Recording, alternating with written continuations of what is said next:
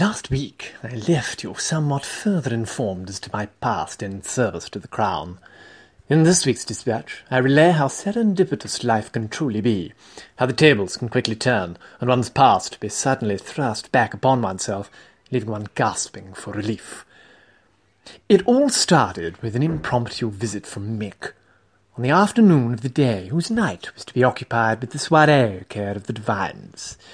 I had happily baked and cooked some delightful desserts and savoury bites for the evening, and had utilised my treasured Eski for their storage, ready for the off. This was my first mistake. My attention was diverted by a knock on the front door. I answered the call and found Mick standing in the porch. Our eyes locked, and a sudden understanding passed between us. Something in the way he had held himself had previously alerted me to the undeniable truth that Mick was a military man. Having served myself, though in a manner cloaked from all but the highest-ranked officers of the realm, I should have been more guarded. But with the whiff of nutmeg and cinnamon still wafting through my olfactories, I was lulled into a full sense of security. In that moment of open and honest scrutiny between two warriors, each other's capabilities, stance and stature were assessed, logged and squirreled away in the recesses of each other's minds. We had both given away more than either of us had hoped. I was momentarily swept back to operations with my beloved regiment, the Twats, the Tiddlywink assault team. Reeling from such recollection, I still managed to pull myself together and finally invite the man in. Observing the cultural norms of this land, I offered Mick alcoholic refreshment the moment he stepped over the threshold, to which he happily accepted. With an appropriately stubby holder-housed cold beer in hand, Mick began to relax. I drew his attention to the Eski, hoping to gain praise, and indeed Mick seemed suitably impressed. Hoping to capitalize further and gain more favour, I opened up the Eski's lid to reveal the results of the afternoon's toil, whereupon there was an audible gasp, swiftly followed by the sensation of an iron grip on my gonads. What a fool I'd been! Vulnerable and immobilized, there was nothing I could do.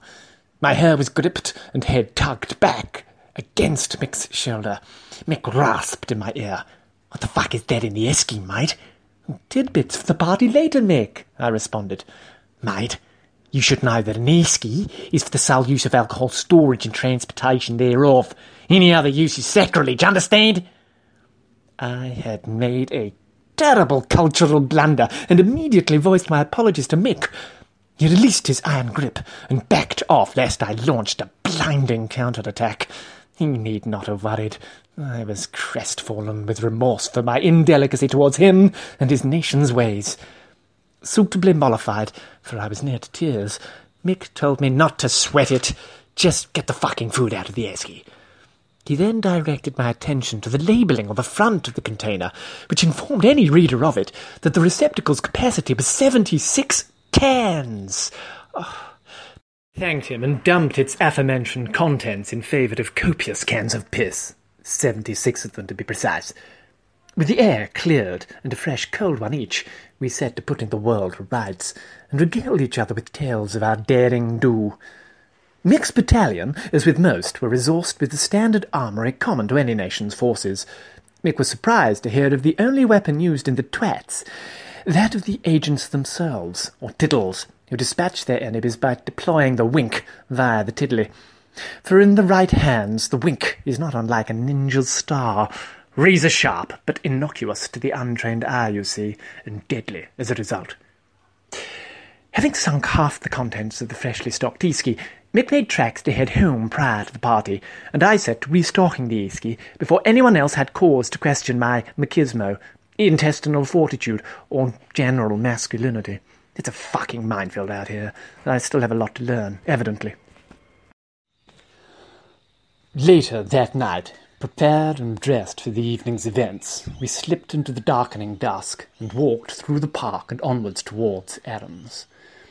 Whilst walking through a sheltered copse, I noted two men further along the path, walking directly at us. As they neared, I noticed they were paying particular attention to my Eski, which I was pulling behind me. Having left myself vulnerable once already, albeit to a justified attack from Mick, I was reluctant to leave myself wide open again. Just as I was preparing to attack the two wrapped men, suddenly they tore their gaze from the Eski, stepped swiftly and deftly off the path, stood at 90 degrees to ourselves, silently and still. As we passed, we noted that one had his palm over his heart. The other was saluting. Now, I am not one to hold back. Some have called me brash, outspoken, loud even. But I was so taken aback at this display of respect and reverence for an officer of the realm of the British Empire that I was struck dumb. Were those two subjects my first recruits to the BBC? Overcome with emotion, and I am not ashamed to say a tear in the eye, I stepped and faced the men. "Thank you, gentlemen, for your show of respect," I said. "Just doing what any other Australian would do, mate. Always give way to the beer." "I'm sorry," I responded. "Hail the Eski. Make way for the cool box," said the other one. And then it hit me, like a rock. The respect was for the transportation of the piss. Oh, most treasured of commodities. And the Eski, like the Ark of the Covenant, had gained almost biblical symbolism within the eyes of the Aussies. I had been wrong-footed again. Having thought I was prepared for an attack of sorts, it transpired I had underestimated the draw of piss for these people. I thought back to my earlier, formative years in Blighty, all those years leading to this moment.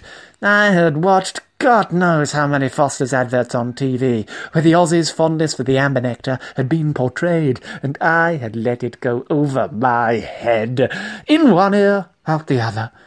In that moment, a new resolve was forged. This baptism of fire had cleansed my soul, and from that point, a new path opened before me. The journey of 1,000 miles begins with a single step. All that was required now was a metaphorical Learjet to fast-track the journey.